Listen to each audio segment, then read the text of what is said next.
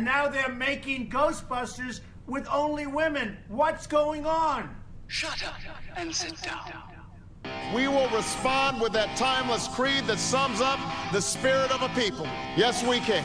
We choose to go to the moon in this decade and do the other thing, not because they are easy, but because they are hard. Freedom and the dignity of the individual have been more available and assured here than in any other place on Earth. I know the human being and fish can coexist peacefully. Read my lips. And then we're going to Washington, D.C. to take back the White House. Ah! I love the poorly educated. We're the smartest people. We're the most loyal people. Breaking news, Michael Cohen is a liar. And a bad lawyer. And a bad lawyer. He's a bad man. Nick, he lied. He's lied. Not a liar. Oh, no. He made that distinction many times. I lied. I'm not a liar. I did bad things. I'm not a bad man. Turns out he loves his children, too. He loves his children. Yeah. Touching. I'm not sure who the hell that touched, but whatever. On that note, welcome back, guys. Barstool Politics. I'm your host, Nick McGuire, joined as always by Dr. Bill Muck from North Central College and Dr. Phil Barker from Keene State College. And Howdy. we have senior legal analyst, Professor Tom Cavenagh, with us again to go over this this cavalcade of shit that we witnessed today. Oh, my God. Hi, Tom. Thanks for coming back. It's always my pleasure. Love to be here. Before we get started, all the fun stuff. If you guys have questions, comments, beer suggestions, things you want us to talk about, follow us on Twitter at BarstoolPol, P-O-L, Facebook at Barstool Politics. Beers that we try you can find on Untapped on iOS and Android. Look for Barstool Politics and all of our reviews through there. The podcast, iTunes, SoundCloud, Stitcher, Google Play Music, most major podcasting platforms.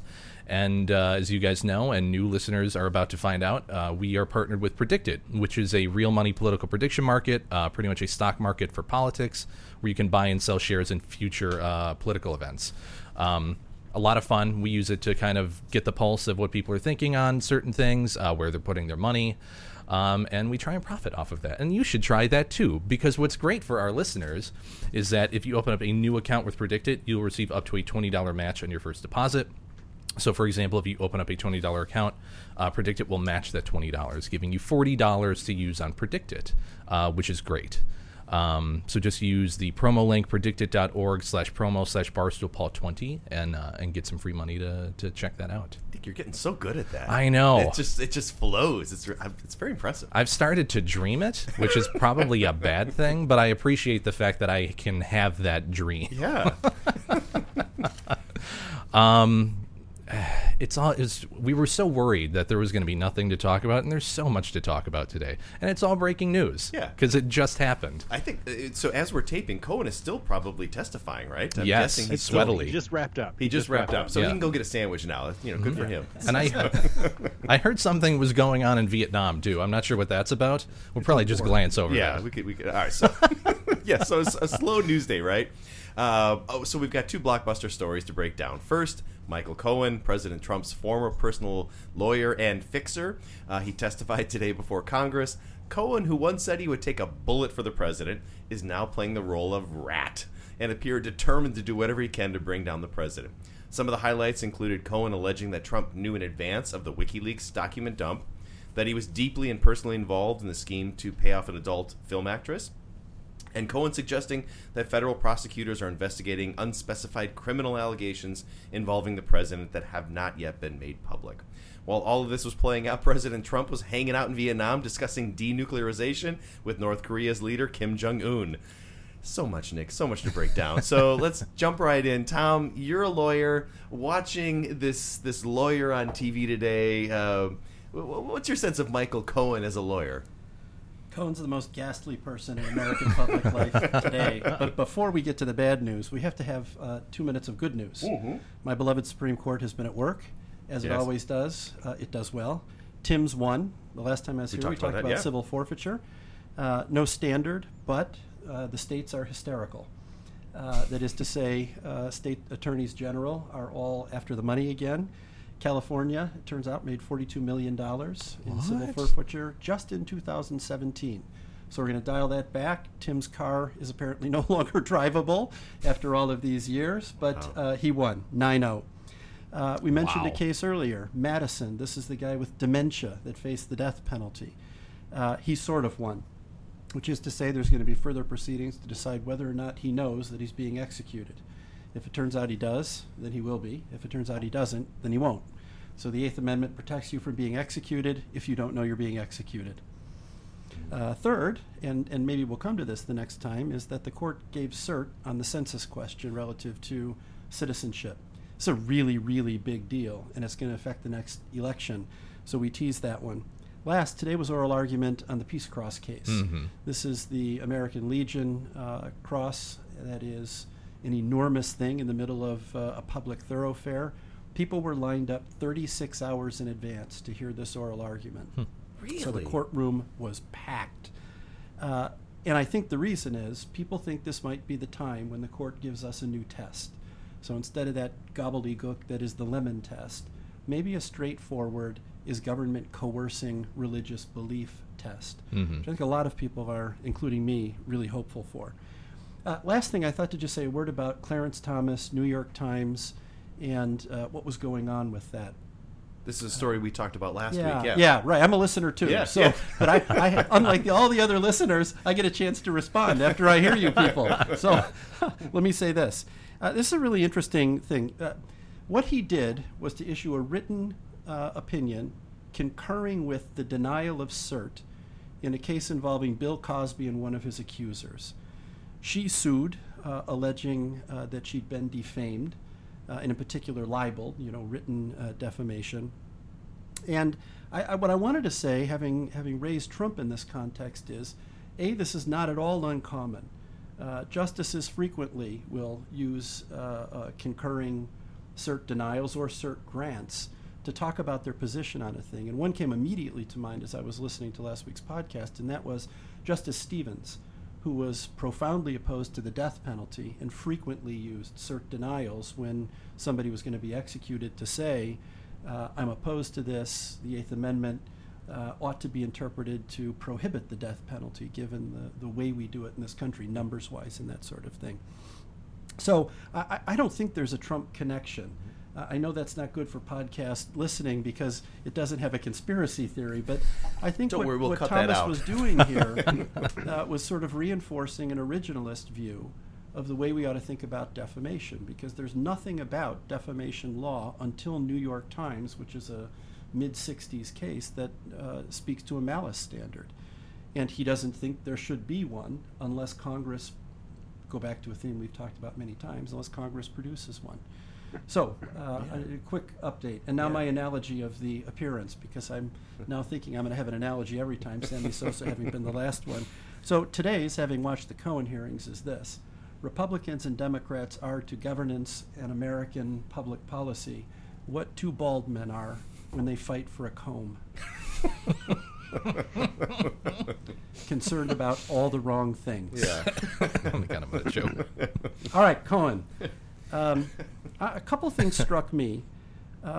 One is the almost unimaginable degree to which this guy, who held a law license until he learned yesterday by reading the newspaper that he's been disbarred, abused his clients. He conceded during the hearing he'd more than 100 times audio taped his own clients. He offered those tapes to Congress. He commingled funds. Some of the lawyers, or some of the listeners, are lawyers, and they're going to recognize if there are hot-button issues in the practice of law, the attorney-client privilege and treating client money ethically are at the top of the list. And while I don't want to speak to whether or not I believe him or not, what I would say is the degree to which he abused his position as an attorney is just simply impossible to overstate. So I guess that's my first thought. My second is it was really interesting to see a reversal here. This was the Cavenagh hearings, but with the different sides taking the same approach to a hostile witness. So limited topics, late document dump, that kind of thing. I'm troubled by the fact that these things have become more partisan than they are investigatory. And how do we resist just a couple of little tidbits? It turns out that Trump running for president was his idea. This is one of his nuggets. He wants a book or a movie deal, and won't say that he won't. And then we had this great phrase, catch and kill, which maybe we could talk about that one for a minute because it's really horrible. His allegations, though, at the end of the day, and maybe I'll just stop here and look forward to hearing what all you think. The documents that he produced do not speak for themselves. That is to say, absent his corroborating testimony and description of them, it appears as though the documents he's produced are not in and of themselves incriminating. They need him to describe what they are, why they matter, and that there was criminal behavior associated with them.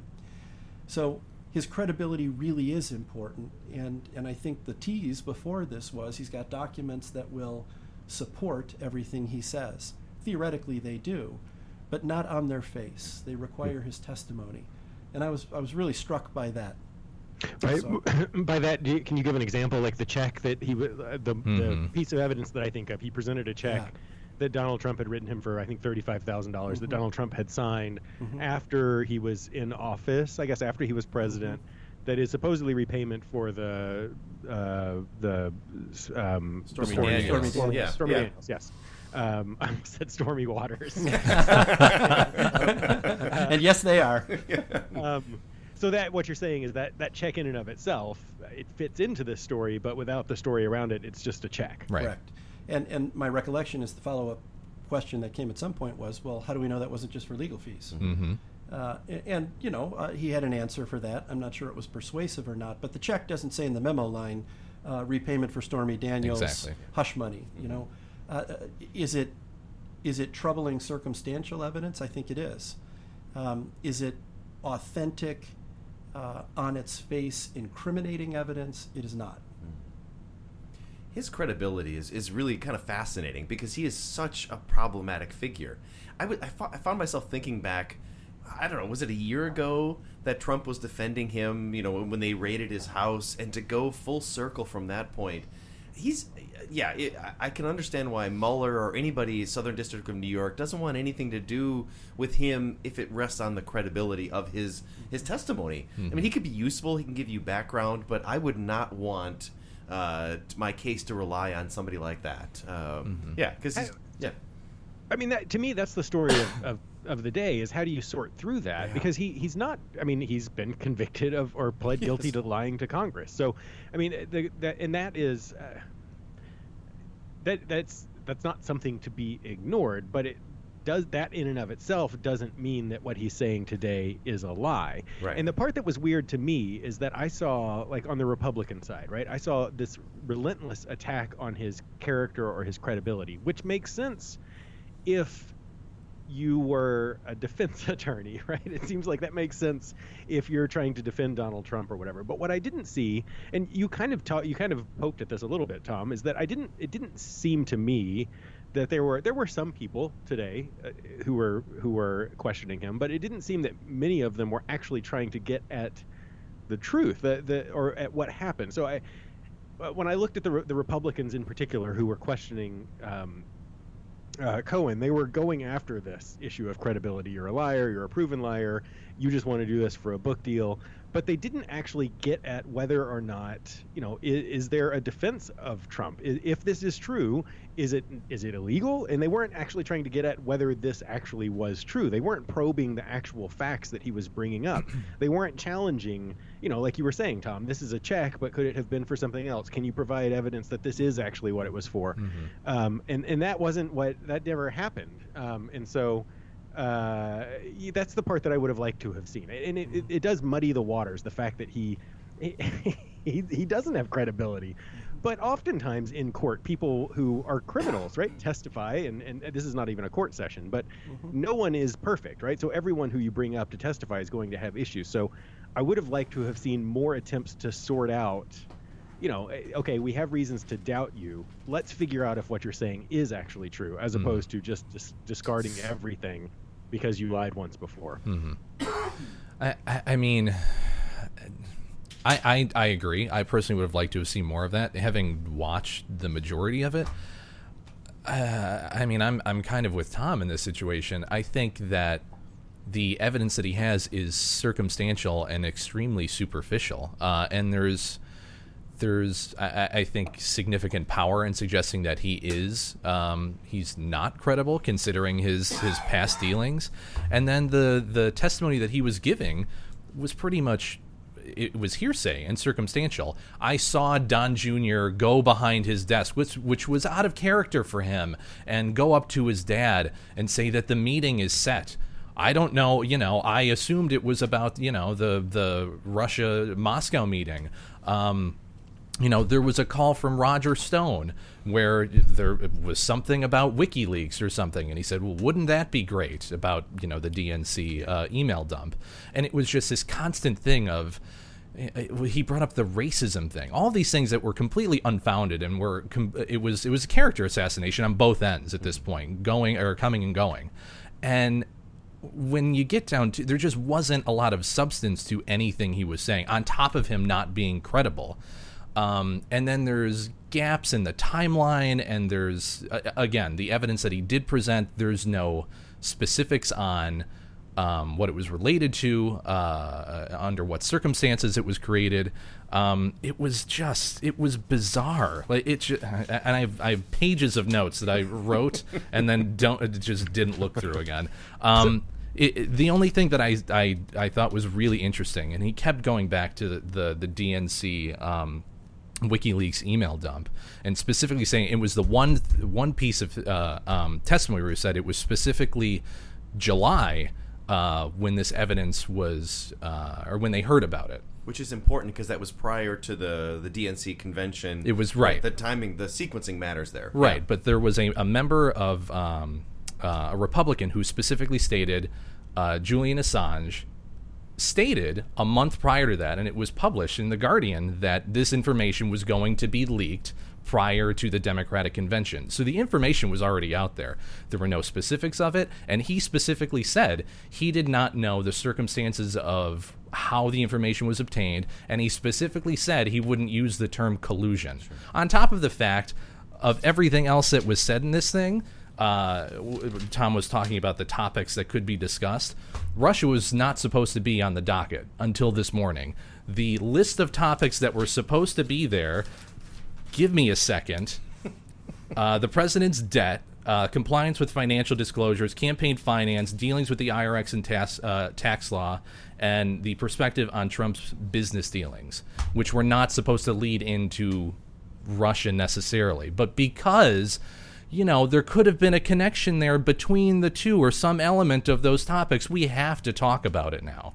But that was not brought up until this morning. The WikiLeaks thing is interesting to me because, we've said Cohen is an incredible witness. He relayed this idea that he was in the room when Trump and Roger Stone have a conversation. Now, Roger Stone apparently today, in violation of his court order, was denying that this happened. Right? I mean, he's so Trump is been a proven liar on issues. Roger Stone, I think, is probably a liar on a lot of issues.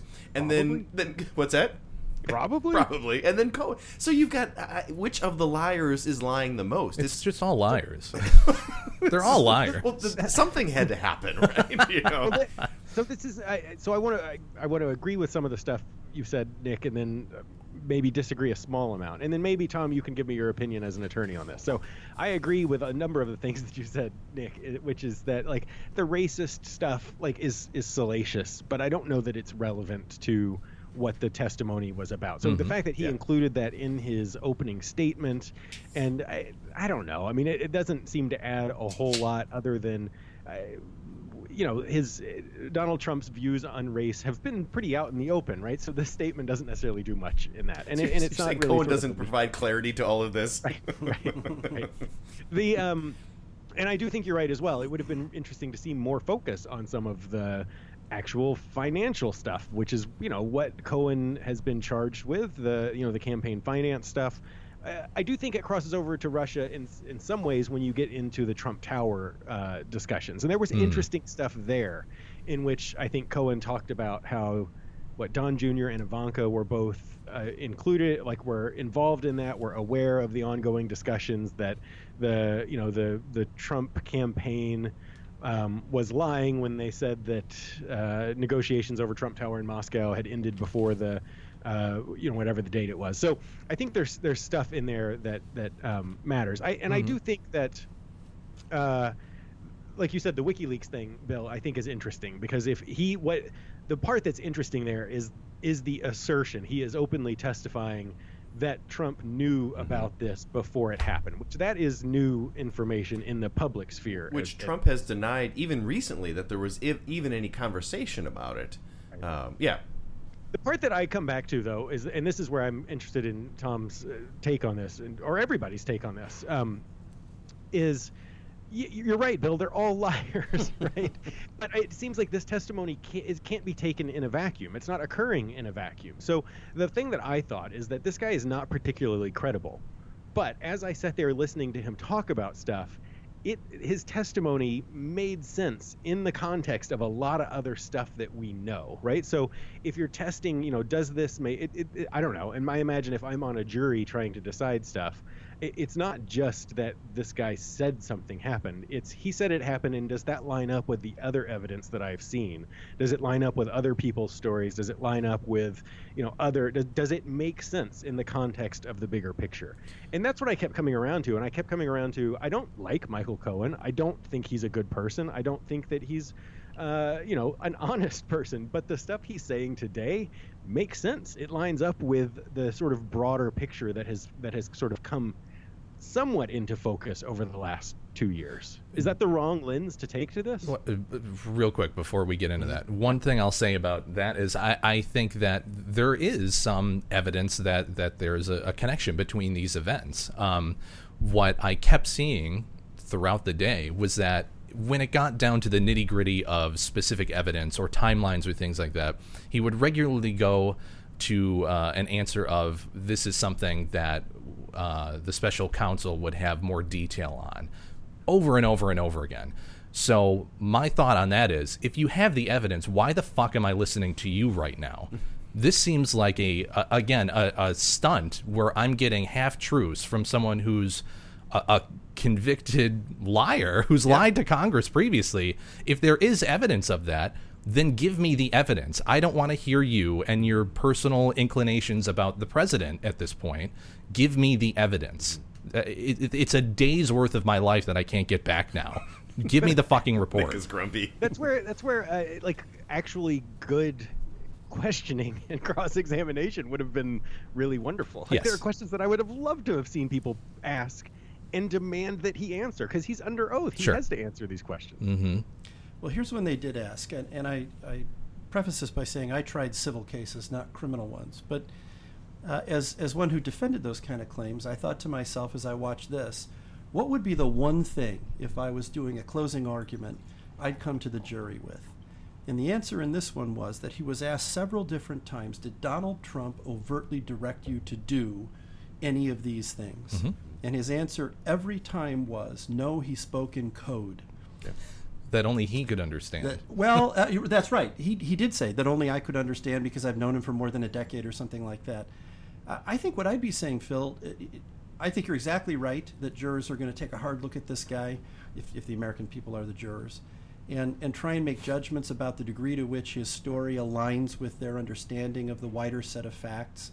They're going to look at these documents and make a judgment about whether or not they connect to the things he's saying. And there's some portions of that are really damning. But at the end of the day, I think what I'd pick as my theme is, the one thing that would have been absolutely devastating was testimony that Donald Trump directly and unequivocally communicated, you should lie to Congress. Mm-hmm. You should pay off this person to silence her.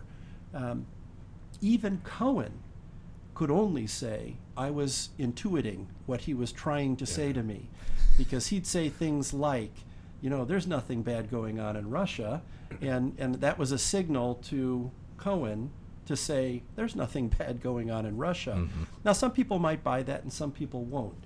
But I think a jury, if it were a jury, and they had a burden of proof to reach, might say, well, for God's sake, are we going to find in favor of somebody who says they're the only one who can understand the message that was being sent, that it was a tacit message, and that there was never a direct communication? Maybe that wouldn't work, but I couldn't help but think about it as what would I do as a defense attorney in a closing argument? That would be it. I think you're right. The weird thing for me is that the flip side of that is that actually is part of the reason why he had some credibility today. Because if he were just there to take down Trump or to give testimony that would help him lower his his sentencing, there were a number of things that he could have. Like the other one I think of, which seemed dumb at the time, was the several people asked him, "Do you swear under oath that you will never?" Basically trying to monetize this through a book deal or a movie deal. And he said no, I'm not going to do that. That's the example of, if you're just trying to, like, why not just say yeah, right? Like yes, I won't ever do that. Well, I think partly because he was coached, and all witnesses are. So let's just say that out loud. No witness shows up without some preparation.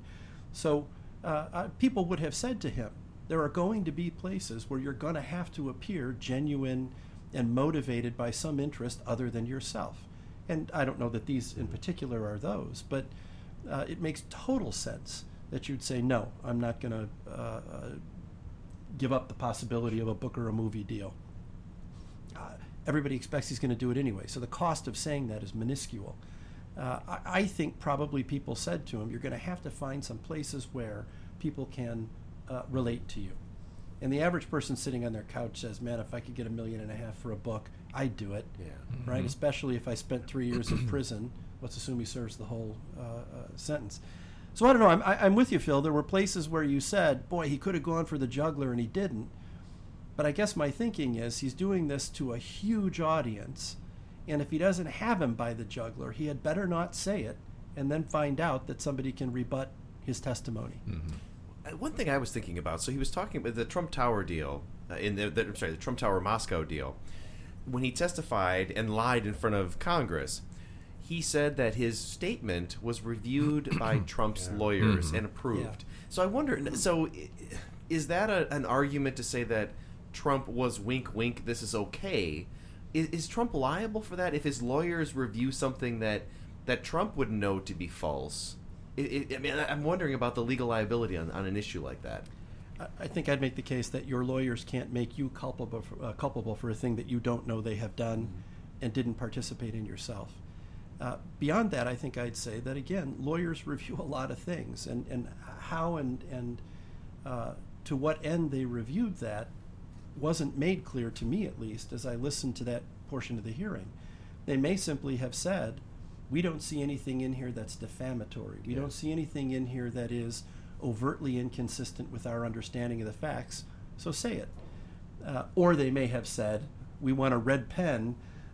We don't know. And Phil, to your point about some hard cross-examination, this would have been a great place to get some. Sure. Because that is a big deal. If he'd been coached in a way that Donald Trump's agents, and clearly his lawyers are his agents, were deeply involved in, I don't think it creates culpability, but it is certainly ugly. Yeah. Mm-hmm. Oh, it was interesting to see today that the members of Congress who are attorneys and how they asked questions versus the others who were just yahoos. And it was pretty fascinating to see the difference between people who know what they're doing, know how to get at the point that they're trying to get at. Mm-hmm. Yeah. I know we're over time, but I want to throw one more thing out and just hear what you think here. The Democrats are famously good at snatching defeat from the jaws of victory. And we've seen them. Harry Reid did it repeatedly. Let's just say with respect to judicial nominations. I wonder if the Democrats have thought carefully enough about what impeaching Donald Trump means, and because my view is they may elect Michael Pence if they do that. He is Trump without the baggage. Mm-hmm. I think he genuinely believes all of the things he says with respect to Trump policy. But he is as straight and narrow a guy as has ever lived. So assume for the moment you impeach Trump, assume he is convicted, assume he is no longer the president and Pence takes over. Now you've set yourself up to run against somebody who could appeal to the Trump base. Who's mobilized at this point. Who could appeal to that base, but doesn't have to do it with all of the baggage that comes with it. Yeah. I get the sense that Democrats are aware of that. There's a lot of conversation about the Clinton impeachment.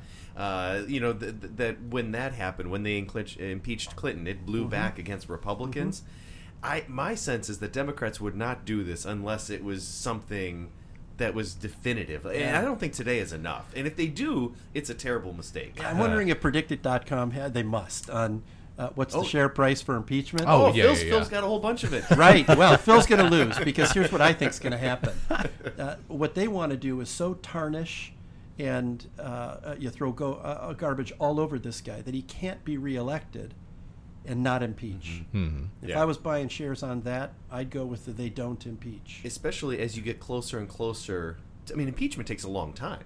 Yeah. So we're less than 2 years off from the election. This is I think that's the savvy move. So I hope Democrats get that.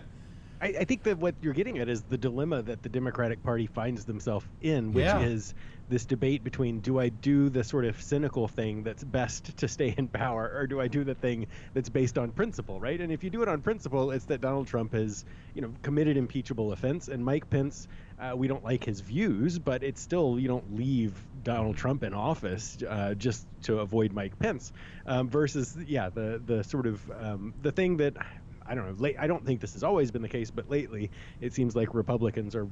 It's a less tough decision. It's about doing the thing to make sure you stay in power, because that's how you enact your principles, is by being in power. And so, but I think that's the, and I get caught in that too, right? Between do I do the thing that's right, or do I do the thing that's effective? That one. If Democrats can get some cover. So that was Nick that said that. Bill and I want to be sure everybody knows that.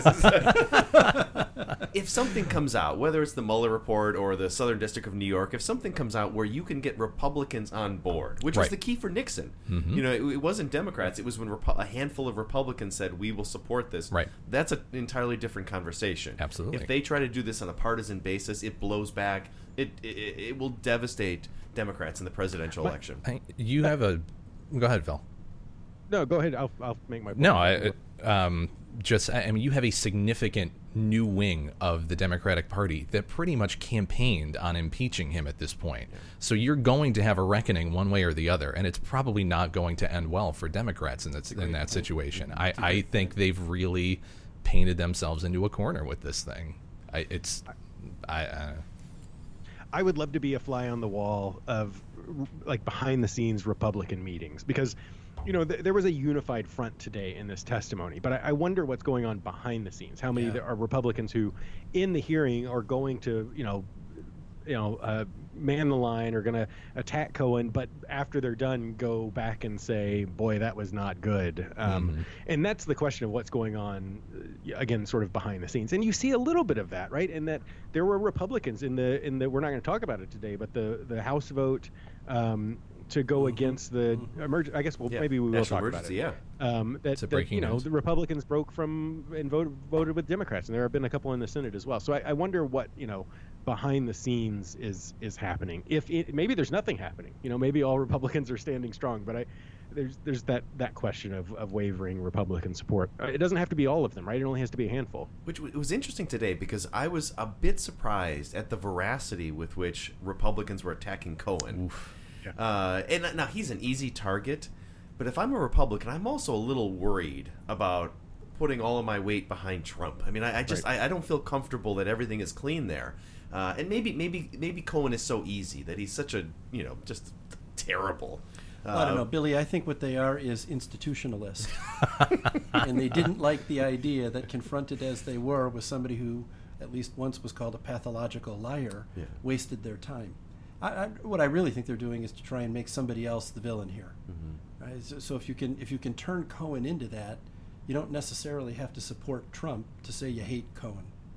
And in the process, you prevent the Democrats from an easy victory. Yeah. Because if they don't put that defense up, it's easy to layer it on Cohen and the Democrats. Do we want to briefly hit North Korea, or just? I feel like we're going long, but I feel like we should. We're going to end the Korean War. We right. got to talk about that. Breaking news. So what was interesting about North Korea was that I felt like today was going to be a balanced day. There was going to be Cohen stuff. There was going to be North Korea stuff. And there really wasn't much coverage of North Korea. There was the imagery and the videos of Trump and Kim Jong-un shaking hands and smiling and laughing, which is an interesting thing. But there really wasn't much coverage of that. Almost nothing. Yeah. And maybe it comes tomorrow. I don't know. Did the media decide that we're going to parse this out day by day? So the only time that I saw something about North Korea was when they took a break from the Cohen testimony, when he went long and CNN didn't know what to do with themselves. And they went for about 5 minutes and then came back. And that was about it. Yeah. I'm sorry, Phil. Go ahead. No, I think tomorrow. It'll be tomorrow. I think Trump will make it tomorrow, right? The reaction to this story is to get it out of the news and make the North Korea summit newsworthy. And that's where the interesting question is: does today's who knows? But my question is: does today's testimony affect the way the summit goes? Is there pressure for Donald Trump to come up with some sort of flashy agreement to get this out of the news and to turn attention towards that? And I think. Yeah, maybe. But the thing, the part we should talk about, the part that has come out is the potential deal that is being discussed, which is to bring an end to the Korean War finally. Nothing will actually change other than we'll say the war is over. To reduce some level of sanctions against North Korea. And to establish sort of a pseudo embassy there and here. In return for North Korea shutting down one of their nuclear plants. And the thing is, I think that would be, if they do that, that will be newsworthy. And I think it's not a good deal. North Korea is getting way more than the U.S., but I don't actually have a problem with any of it. If that's the case, if we start to ease sanctions, develop relations, and end the war like that, yeah, okay. See, this is what I mean. Phil is the voice of reason. Are you okay? Do you need to lie down? I will say I share some of that optimism where I despise how Trump is going about this. It just totally rubs me the wrong way that he is palling around with a totalitarian Kim Jong-un is a bad guy. Yet it might work. There's something about that chemistry where if you can North Korea is not going to denuclearize. That's years and years down the road, if ever. But if you can get them to begin the process of pulling back, it might work. And I'm not, I don't know, maybe I'm not quite as the optimist as you are, Phil, but I don't know. I'm stunned by the way I'm angered by how he went about this, but it might be effective. I'd like to say this was my perspective 9 months ago. I just want to say that. We've come full circle. Please continue. I had two thoughts that jumped at me today. The first was and I'm not the first one to suggest this. Reagan walked away at Reykjavik to get a better deal. And it took a lot of guts to do it then. And I think the connection to the Cohen hearing is that Trump may be so eager to have something tangible to show for this that he can't walk away from a bad deal. Mm-hmm. Yeah, I think that's true. And that is worrisome. The second is, who thinks that the placement of the Cohen hearing a day before, or at least I should say the document dump a day before, and then the hearing on the day of this summit was an accident or a coincidence? Mm-hmm. Not me. In other words, there's a possibility that Trump does something radically useful in Vietnam. There's a good chance he won't, too, of course. And what better way to make sure, for all of those candidates lining up to run against him, that it gets the least amount of play possible than to queue up a guy who says he's a racist, a con man, and a criminal on the same day he's trying to do it. Mm-hmm. Yeah, there's no. I don't think there's any question about that. Yeah, it is about stealing some of the thunder. I don't think this was going to be as big as the first summit. No. There was something about those two, for the first time getting together, and even today, as I was watching some of the imagery, it wasn't quite as shocking as it was the first time. But yeah, no, I think the Democrats were certainly playing politics there. I mean, but I'm sorry. No, go ahead, please. But in a way that really matters. So go back to what Phil said. If you could just take one nuclear plant offline, that really matters. And if forget whether you think Cohen is telling the truth or not, forget whether or not you think Trump is a criminal in this context, to interfere with the possibility that you could make progress in North Korea to make him unelectable or to make somebody else more electable is indefensible. Okay, let me push back a little bit. What if the only reason he's doing this is for his own self-grandeur, right? Vietnam? Yeah. And I don't think Trump is deeply committed to solving the North Korean issue. I think he sees this... Because the first... I put in my usual caveat. I'm not a Trump guy, but I'm going to push back on that. How do you know that? The first time, so the stories have been written, the first time that they went over for this summit, on the plane ride over, the conversation was not about tactics and what was going to come of it, it was the imagery. That's what Trump was most worried about. How am I going to look? How do we make this look good? How do we make this sell? How do we push the brand? Kind of that framework. Which makes me think that he doesn't really care deeply about an agreement, to your point. He cares about saying he did something. All right, so let me concede all of that. Okay. Let's assume that he couldn't possibly care less, other than as to his image. His image is only improved if he gets something tangible. And anything he gets that's tangible is better than any of his predecessors, Republican or Democrats, could say that they've gotten. So to interfere with the possibility, irrespective of how it is or why it is he gets there, that something good happens in Vietnam, I continue to think is indefensible. I don't think that's an indisputable fact, though. The idea that anything he gets is better than what people got before, because you can make the argument that North Korea is an atrocious violator of human rights, that they have violated international norms, and that dealing with them and treating them like they've not done anything is actually appalling, right? That this is that to after they've had that in fact. So I think there could be people who want to interfere with this, not because they don't want Donald Trump to succeed, but because they have a real problem with the policy of engaging with a country that's a gross violator of human rights, that has gone against international understanding. So would you do that from the floor of the House or the Senate, as opposed to holding a hearing that's a diversion from? I mean, I guess what I'm after here is, this is why I think many people think American politics is so toxic that they're walking away from it. I don't like any of these people, not one of them. I've already suggested the episode title might be Send in the Clowns. But if Obama, for those who loathed him, and I think there were people who loathed him as much as those who loathed Trump, could really strike a deal with North Korea, how would we feel if Republicans called a hearing to make sure no one saw it, and that it was harder to do? Although I wonder whether that really impacts the nature of the negotiation. So I think it does, especially for him. He treats negotiation like he's buying a new car. And all of us know when you buy a new car, you got to get up to make the manager who's behind the little bullpen come out and say, they're icing him. It's so nice to meet you, and I'm delighted that you've been into the dealership today.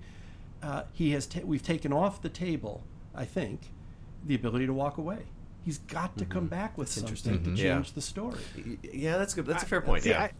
This is where I understand your point, but I also think that Trump plays by different rules to some extent. Sure. Because I think Trump could walk away and would do that and would sell that story, right? That I have this great relationship with Kim. We were working towards stuff, but he wouldn't give me what I want, and I walked away. And he would totally sell that just as much, and his base would eat that up as much as if he said, I struck a deal and you could be right. More, I think. It'd be really interesting to see if that's what happened. I think this is his deal, though, and we've talked about it previously. If he manages to do this, this is legacy material. And Phil, you were talking about North Korea and human rights and all of that. We make deals with reprehensible countries. We don't make peace, or we only make peace with our enemies. I think that this is, as much as you think it's from, not you specifically, but people think it's from an optics perspective, and it's for show and it's grandeur and all that. This is a slow, methodical, very involved, decades-long process to reintegrate this horrific regime back into the world order, and to get that process moving. If you do that, and if you get the first inkling of that happening, there's no stopping it at that point, because it hasn't stopped in any other corner of the planet. And once that process starts, it will be extraordinarily hard to stop. On top of it being a bulwark against the expansion of China from a strategic perspective. There is, I tend to agree with Tom. I think regardless of what comes out of it, it's better than nothing, and definitely better than his predecessors, Democrat or Republican, have done for decades at this point. I think there's a real chance for change. It might not come under him, the completeness of it, but this is, again, more progress, quote unquote, than we've seen in decades. What I will give you is that I think back to the Cold War and the dynamic between Gorbachev and Reagan, that really mattered in a way where you were suddenly able to do things that if those two didn't have a bond, it wouldn't have. And so I do wonder whether that might work out here. As you were talking, I was also thinking about, apparently, so Kim Jong-un and Trump are talking, and they were saying how they could trust each other. And Kim Jong-un asked Trump, "Can you trust me?" And Trump said, "I can trust me if you could," something like that. And then John Bolton was next to him. And Kim Jong-un turns to Bolton and says, "Can you trust me?" And Bolton apparently says, "If my president says I can trust you, I can trust you." Which makes me think Mike Pence the second. Yes, there are still some skeptics in there. Go ahead. We should finish up, and then we should talk beers, Phil. Yeah. I mean, the breakthrough stuff is interesting, but in some ways you could make the argument that the breakthrough that has occurred is that the U.S. has just quit having demands, right? We just now are willing to accept the stuff that was unacceptable in the past. I'm kind of curious about 50 years from now, when historians look back on this, how do they interpret it? Because it will be interesting to see how much of it is Trump. When you have access to presidential documents and all that, how much of it is Trump, and how much of it is because I think that maybe we're not giving enough credit to simply Trump being in the right place at the right time, in that North Korea completed nuclearization, and so all of a sudden, whereas in the years past it was not in their incentive to cooperate and to make amends, they now have their nuclear weapon. They have what they've been going for, so now they can be more amenable to the West. Yes, we'll cooperate more. So I wonder how much of it, other presidents who are in place at this moment might have had breakthroughs. I don't think they would have had as much of a breakthrough because I think Trump just doesn't really care, right? He just wants a deal, and so that allows him to sort of move forward, whereas others might have had a harder line. But I do think the timing from the North Korean perspective matters as well. That's good. Yep. Transition that into the beer you're drinking. Timing's everything. Yes. So I'm having a Telltale Pale Ale from Mass Landing Brewing Company, which is, I meant to look beforehand. I don't know where they are. I think it's New England.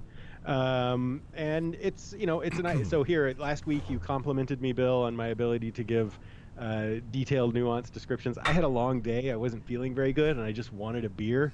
And this is good. It's a beer, right? I'm enjoying it. I don't dislike it. It's an IPA. I don't have all sorts of flowery language for it, other than it hit the spot. Phil Likey. All right, so Tom brought some of his homebrew today. So why don't you tell us the beer that you brought and the name of it? I brought a tropical stout, which I've called Opposites Attract. In a day where there are lots of opposites trying to attract, this is what came to me. So, what's a tropical stout? It's a roasty, foreign export stout with citra hops that should give it a little bit of a citrusy flavor.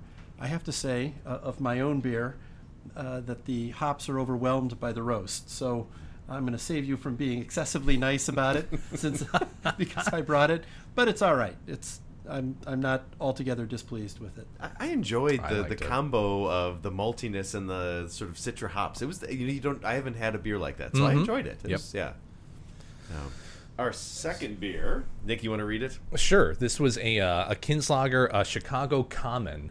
Tom, why is it called Chicago Common? We talked about this before. These are my friends, more Oak Park brewers. It is not a common in style. It's a lager, but Chicago Common is the kind of brick out of which much of the city is built, and this is an homage to the city of Chicago. Love it. Yeah, it's a great beer. More ambery, right? Yeah. Yeah, I liked it a lot. Hold on. Yeah, no, I like this one. It's got a bite to it. It's got that. It's still fairly light, but it hangs with you for a little bit. It was almost like a Chicago, blue collar amber. We're not messing around. There's going to be some bite to it. Yeah, I enjoyed it. I liked Evidence a lager doesn't have to taste like Budweiser, Mm-hmm. or something like that. Yeah, on top of that, I know I brought it up to you guys. If any of you listeners out there can get your hands on that Lucky Charms beer, I'm really interested to try it. Apparently, you can only get it in Virginia. I think it's called Saturday Morning, and they actually brew it with marshmallows and toasted cereal marshmallows. I'm sure it's garbage, but I just want to try it. Is it supposed to actually TC's taste totally like in Lucky that Charms? category, too. Yeah. It's supposed to taste like Lucky Phil, it's supposed to invoke terrible. Lucky Charms. It's definitely not selling to kids. That's not what they're going for at all. But yeah, send that, and I'll thank you for it. Maybe I'll pay you for it. I haven't decided yet. Anyways, moving on. All right, speed round. So we just got 3 topics in speed round today because we had some good discussion in the opening round. So we're going to start with we're going to return and look at the legal aspects of Trump's national emergency. So last week we discussed Trump's declaration of a national emergency, but our savvy listeners will have noticed that we intentionally didn't spend much time on the legal aspects. That was because we knew that we had our senior legal analyst on this week's episode to help us think through all those angles. Didn't have anything to do with the fact that we didn't understand the legal side of it. It was because we knew Tom was coming. What? Yes, exactly.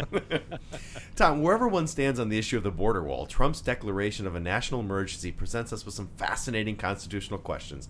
So what do you see as the most important legal questions coming forward? The first one is a question I think you all teased out, and exactly correctly. That is that the executive power in this area is so ambiguously defined by statute that it would be hard to imagine the court saying the president can't declare this as an emergency.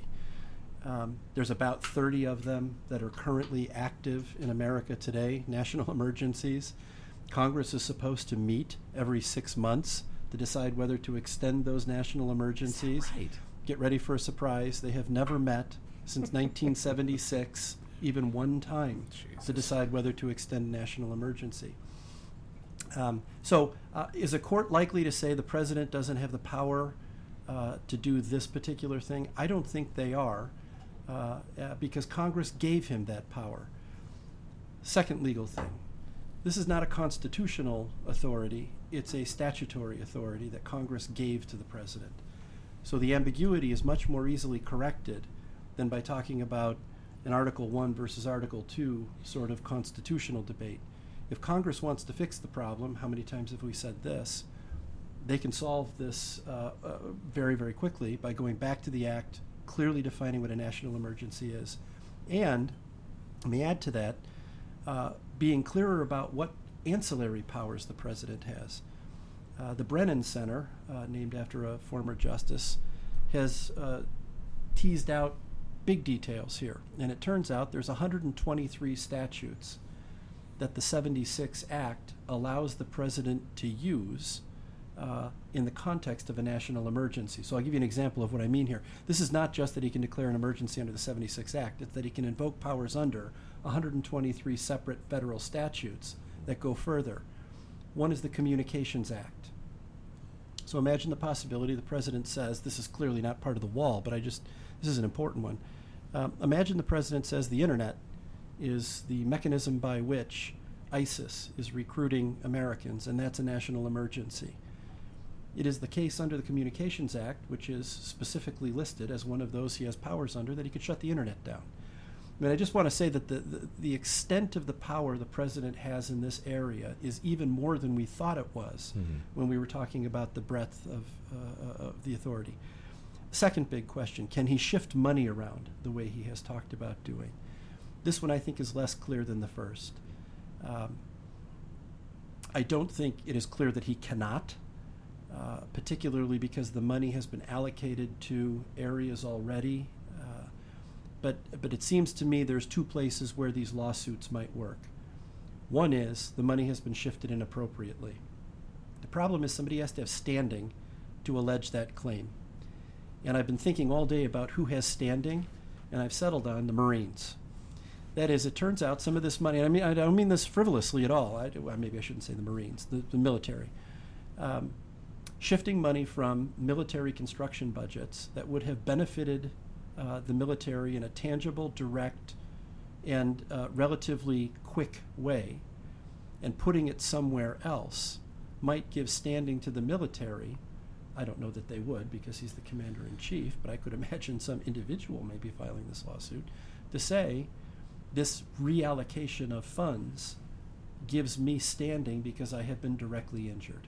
Right, because Congress set aside money for them, right? That's right. And then, Yeah, to do right. reconstruct barracks, I don't know, maybe fix So they said terrible specifically it was hospitals that military housing Yeah. that's where the funding was coming from. Yeah. So Because the twist here is Congress can't say, and the courts have taken this up, Congress is in a very difficult position when they say they've been hurt. Yeah. Because the tangible harm doesn't accrue to Congress when the president reallocates money. The tangible harm occurs to the person whose the money disappeared from. So Congress isn't hurt here. I mean, we've seen this kind of argument before. But I could imagine members of the military saying, we were the direct beneficiaries of congressional spending. The president has reallocated money in ways that we can no longer benefit from. And we would like a review of whether or not Congress, the owner of the purse strings, has been diminished in its power when the president took the money away. That's an interesting angle, because I was thinking more the first side where I felt like Trump's got a lot of leverage. That feels to me like there might be some pushback potential. Even though Congress passed this statute giving him the right to declare emergencies, and could that still? So I mean, it's a weird thing to think about in my mind. Congress says you can take this power from me. Could that be ruled unconstitutional, that Congress doesn't have the power to give up their own constitutionally granted powers? Does that make sense? I love that question. Congress can't delegate its powers to administrative agencies, but the question would be, and I'm not aware of any decision where the court's taken up the question of delegating powers to another branch of government in this kind of way. Yeah. I'm headed to Lexus tomorrow. I love that question. So a question that I Phil's had. got a little lawyer in him, is what it turns out is true here. So another aspect of this that doesn't seem to be getting a lot of coverage is that the allocated funds allocated by Congress, according to the administration, would only be used after the funds that the administration has already received and that they were able to raise prior to this were exhausted. Does that give them any leverage in the sense that there is no specific timetable or an understanding of the specific things that would be reallocated? Would that give them any more leeway in this? It's another great point. And I can't help but notice here that there's only two kinds of people on Earth, those who went to law school and those who wish they did. And now I've seen two of you clearly trending towards that latter category. Phil and Nick wish they would. You don't have an injury that produces standing until you are actually injured. Mm-hmm. So one can't say, I can see it coming, I'm not going to get those barracks repaired in the way that I wish I would, but I'm hurt now, even though it would not have been fixed until later. Or potentially never. Yeah. Or potentially never. So maybe the standing for the military falls apart.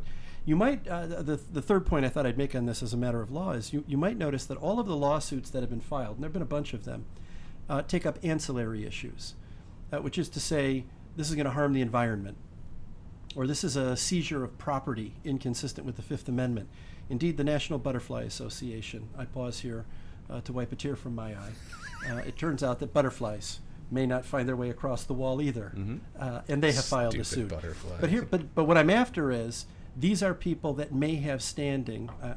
I have doubts about whether the Butterfly Association has standing on behalf of all those monarch butterflies trying to make their way wherever they go.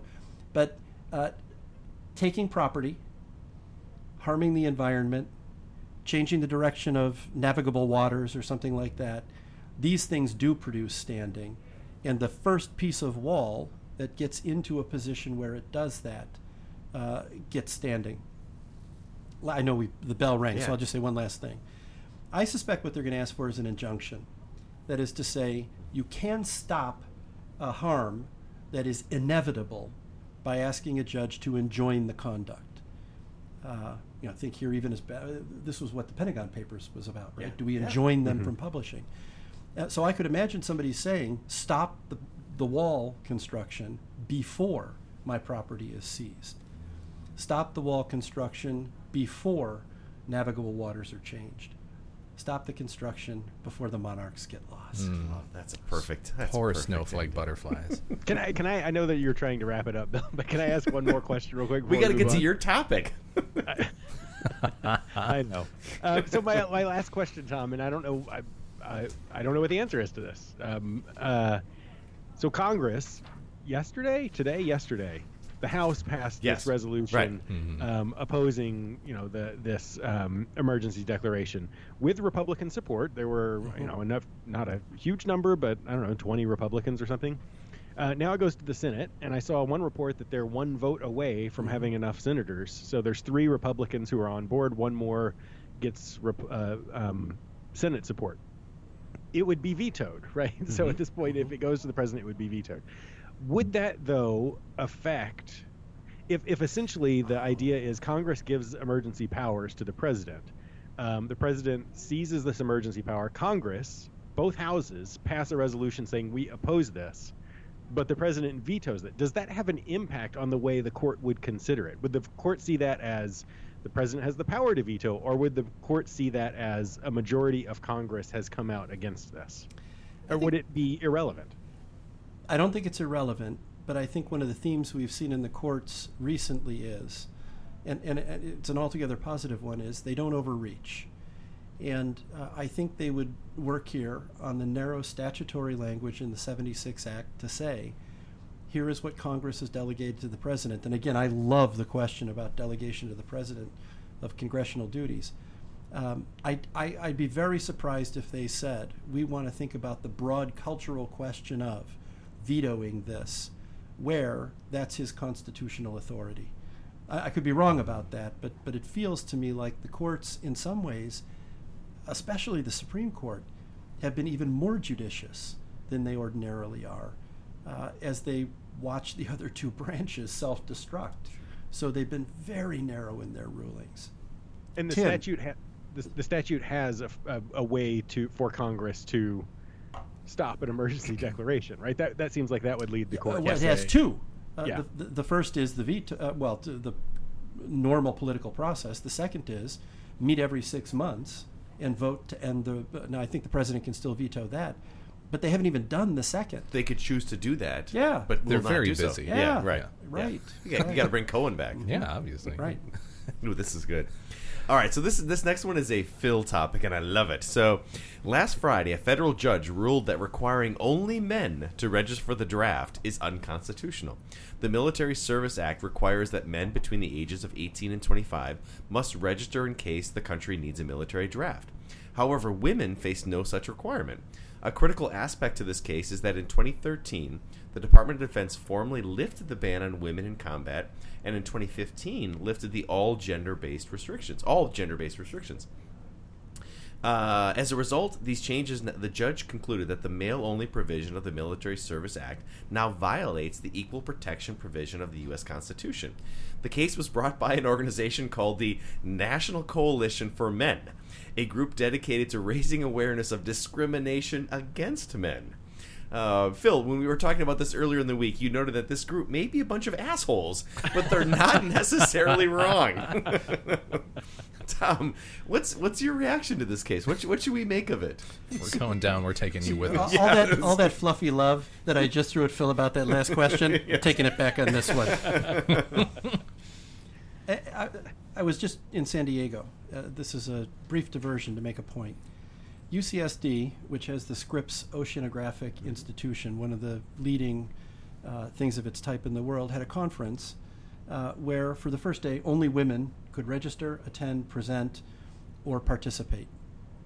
It violated all of their internal rules about gender discrimination. And as I thought about this, I think, absolutely clear and easy decision for the judge, I thought about that, and I thought about what John Roberts said in one of the affirmative action cases, which was, this one involved race, not gender. If you'd like to stop racial discrimination, the best way to do it is to stop racially discriminating. What happened here is a very straightforward application of, and this is where Phil's going to have so much trouble because it's going to be his hero that did it to him. Ruth Bader Ginsburg decided the VMI case 23 years ago. And that's what walked us directly to this case. That is, if you take down the structural rules against women being in this role, you can't anymore unduly burden men with, you can't get a college loan, you probably can't go to college if you don't register for the draft. So I have several other things I'd say, but I guess I'll just throw that out there. Here's one, though, to add. This does not mean women are in combat. And I know, Phil, you're not saying that. No one in this panel, but I've read all sorts of commentary about this. Now we're sending our daughters to die in Afghanistan or something like that. Well, first of all, there's not a draft. Second of all, nothing about this ruling obligates the military to put women in combat. What it says is you're going to have to register for the selective services, and if you don't, you're in the same position men are. Mm-hmm. They can't get a college loan that's guaranteed by the government and that sort of thing. So I dial back a little bit. If I'm talking to the general public, we hate this whole thing, and I don't know. I've never sworn on the podcast, so maybe I'll just say those a-holes. Do it. I got really close on Cohen. I'm telling you, man. Cohen almost brought it out of me.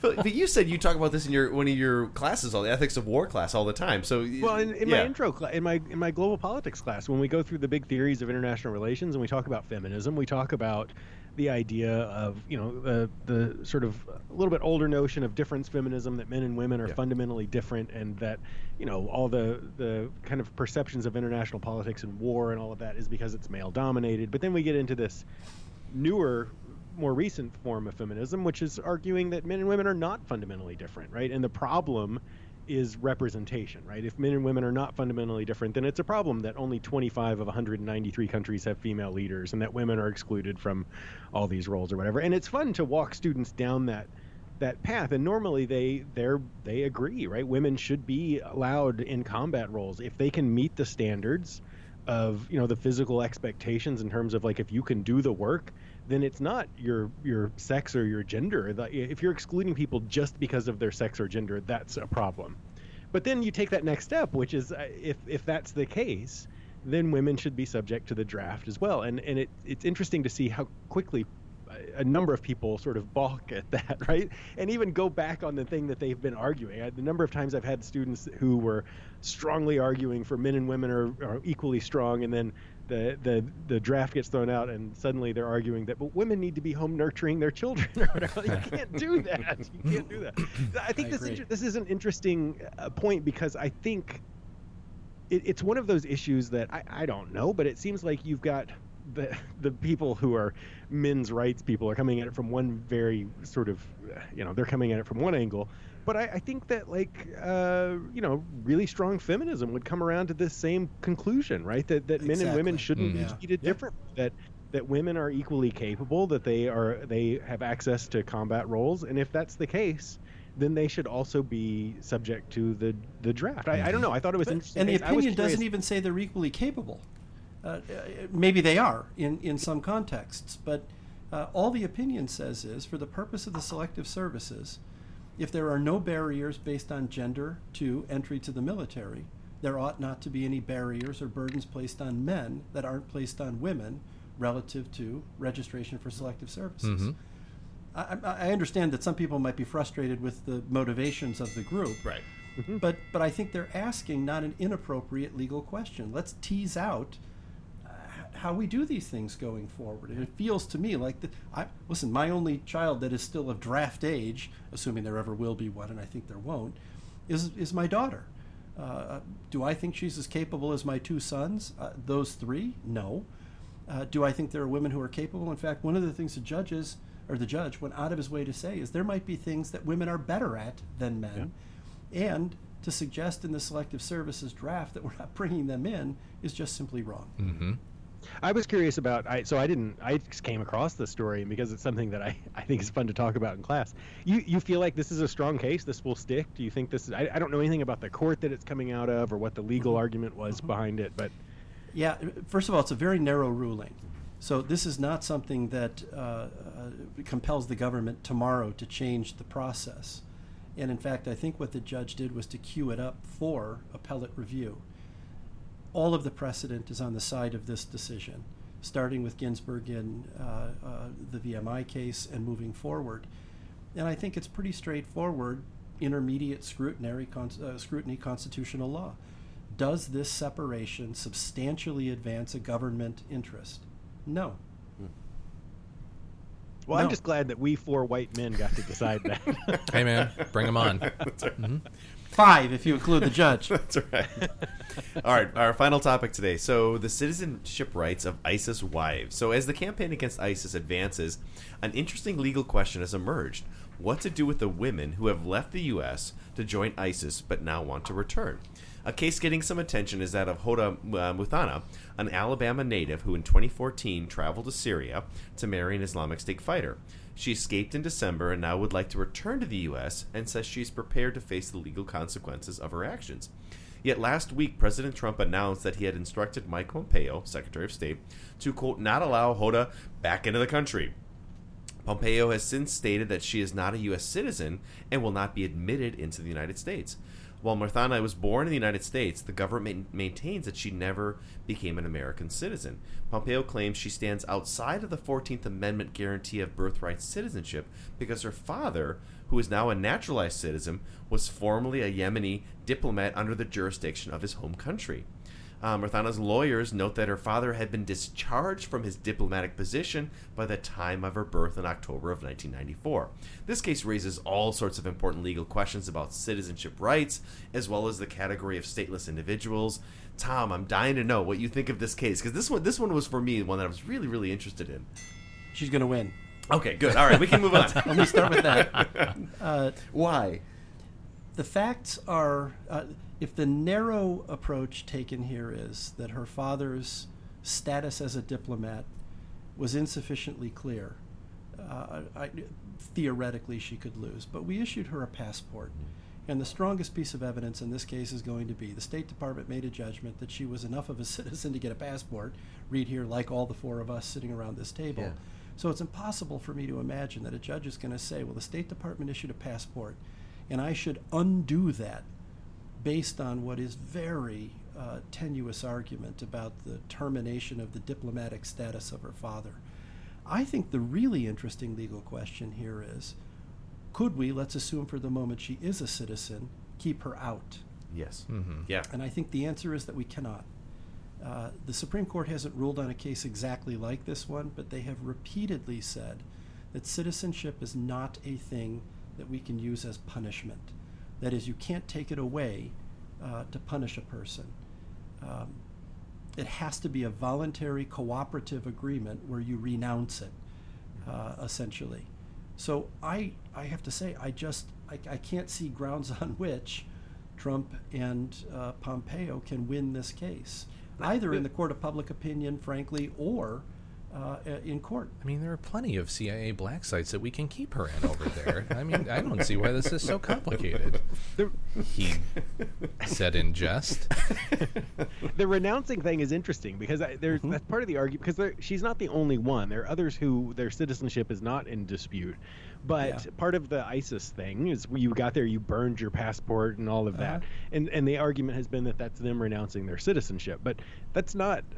historically, renouncing your citizenship means you go into an embassy and you renounce your citizenship when you become the citizen of another place. Mm-hmm. Right. If I go out in my front yard and burn my passport, that doesn't, and say I'm not a U.S. citizen, that doesn't have any legal binding, and that's my impression, at least, which is the I don't think it does, and I'm not aware that she ever, and I know you're not saying she did, even said that. Yeah. She didn't stand on an Instagram or a Snapchat or a YouTube, whatever you youngsters do, and say, I renounce my citizenship, I'm burning my passport. Period. She didn't do that. She's going to win.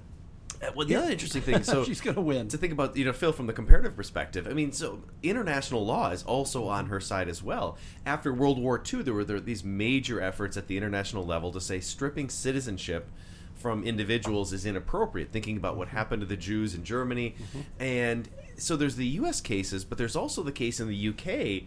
where the U.K. is not disputing the citizenship, but saying, nevertheless, we're still pulling that away. Mm-hmm. But they have laws that let them do yes. this. They're profoundly different. It's a really interesting dynamic. So I don't know. This is sort of fascinating, and I think that the individuals I'm not saying she should come back and be let to go free. She should come back and face all of the federal laws and international laws against terrorism, but then be put away. Right, forever. but that's her right. Yeah. This is the part that I don't get. So beyond the legal standpoint, I don't really get. There's a practical argument to be had here. She's gone off. She's joined ISIS. She says she wants to come back, and she's willing to face her. I don't understand. It seems like you're digging into principle to say you can't come back. It seems like the U.S. has an interest to say yes. Come back. We want to interrogate you. We want as much intelligence as we can get. Yeah. We will punish you. Right. We'll prosecute you for treason or whatever we want to prosecute you for. But you can hang out with Cohen for a little while. Right. But this is like it seems like to probably a bunch of them she could hang out with for a while, right? He's not the only one going to jail. Huh? Yes. The principle of you were mean to the U.S. and you renounced it, so you don't get to come back seems very short-sighted in my mind. I don't understand why we wouldn't welcome her back, right, and then put her in prison. Yeah. But take whatever intelligence and information we can get from her while she's in prison. Well, right. I mean, that's just weird to me. Yeah, I think it would speak to the strength of American institutions and the legal system more than anything. I had to do it just to get a reaction out of it. Why not induce the voluntary provision of all of that intelligence by not spiting her? Yeah. Right? Yeah. Come back. Yep. And go on trial, and even negotiate for lenient treatment on the basis of your cooperation to make a Cohen connection, a Rule 35 sort of thing, right? So what we've done is to fight a battle we can't lose, can't win, in order to accomplish nothing. And make less likely Phil's outcome, not more. It makes me think of there's this really fascinating case of the Al-Qaeda guy who came back to the United States, pled guilty, and has been giving all sorts of information to the U.S. government, and then wanted to go into protective services, and the U.S. government said no, right? The judge and all these people are arguing, are you kidding me? Like, this is a guy who came back, served his time, we should give, because Al-Qaeda still wants him. It's really, I don't know, this is, It's spite. Yeah, I think that's right. And I think for Trump, there's political spite and dynamics there as well. Oh, this was fun. Ooh. Oh. Just getting loosened up. Spicy. That was exhausting, but very good. Is that a thing that's going? That's a timer that's going. Yeah, well, thanks, guys. That was, like you said, that was really good. Tom, thanks as always for joining us. Thank you as always. It was great. Yeah, if you guys like the discussions that we have, I can't imagine that you wouldn't, because otherwise you'd be communists or terrorists who are going to take your citizenship away. Follow us on Twitter at BarstoolPol, P-O-L, Facebook at BarstoolPolitics. Beers That We Try. Check us out on Untapped on iOS or Android. Look for Barstool Politics. The podcast, iTunes, SoundCloud, Stitcher, Google Play Music, most major podcasting platforms. And then Predict It. If you were here at the start of the podcast, we are partnered with Predict It, which is a real money political prediction market, pretty much a stock market for politics where you can buy and sell shares in future political events. Barstool Politics listeners, if you open up a new account, you'll receive up to a $20 match on your first deposit. So open up a $20 account. Predict It will match that $20. Just use our promo link, predictit.org/promo/BarstoolPol20, and you'll get $40 to use on Predict It. So definitely check that out. Anything else, guys? This was fun. It was fun. Yeah. Oh, thanks, Tom. So much breaking news. Yeah, thanks again, terrific. Tom. Phil, Bill, anything else? Good? Good. Cheers. Cheers. Yeah. Bye.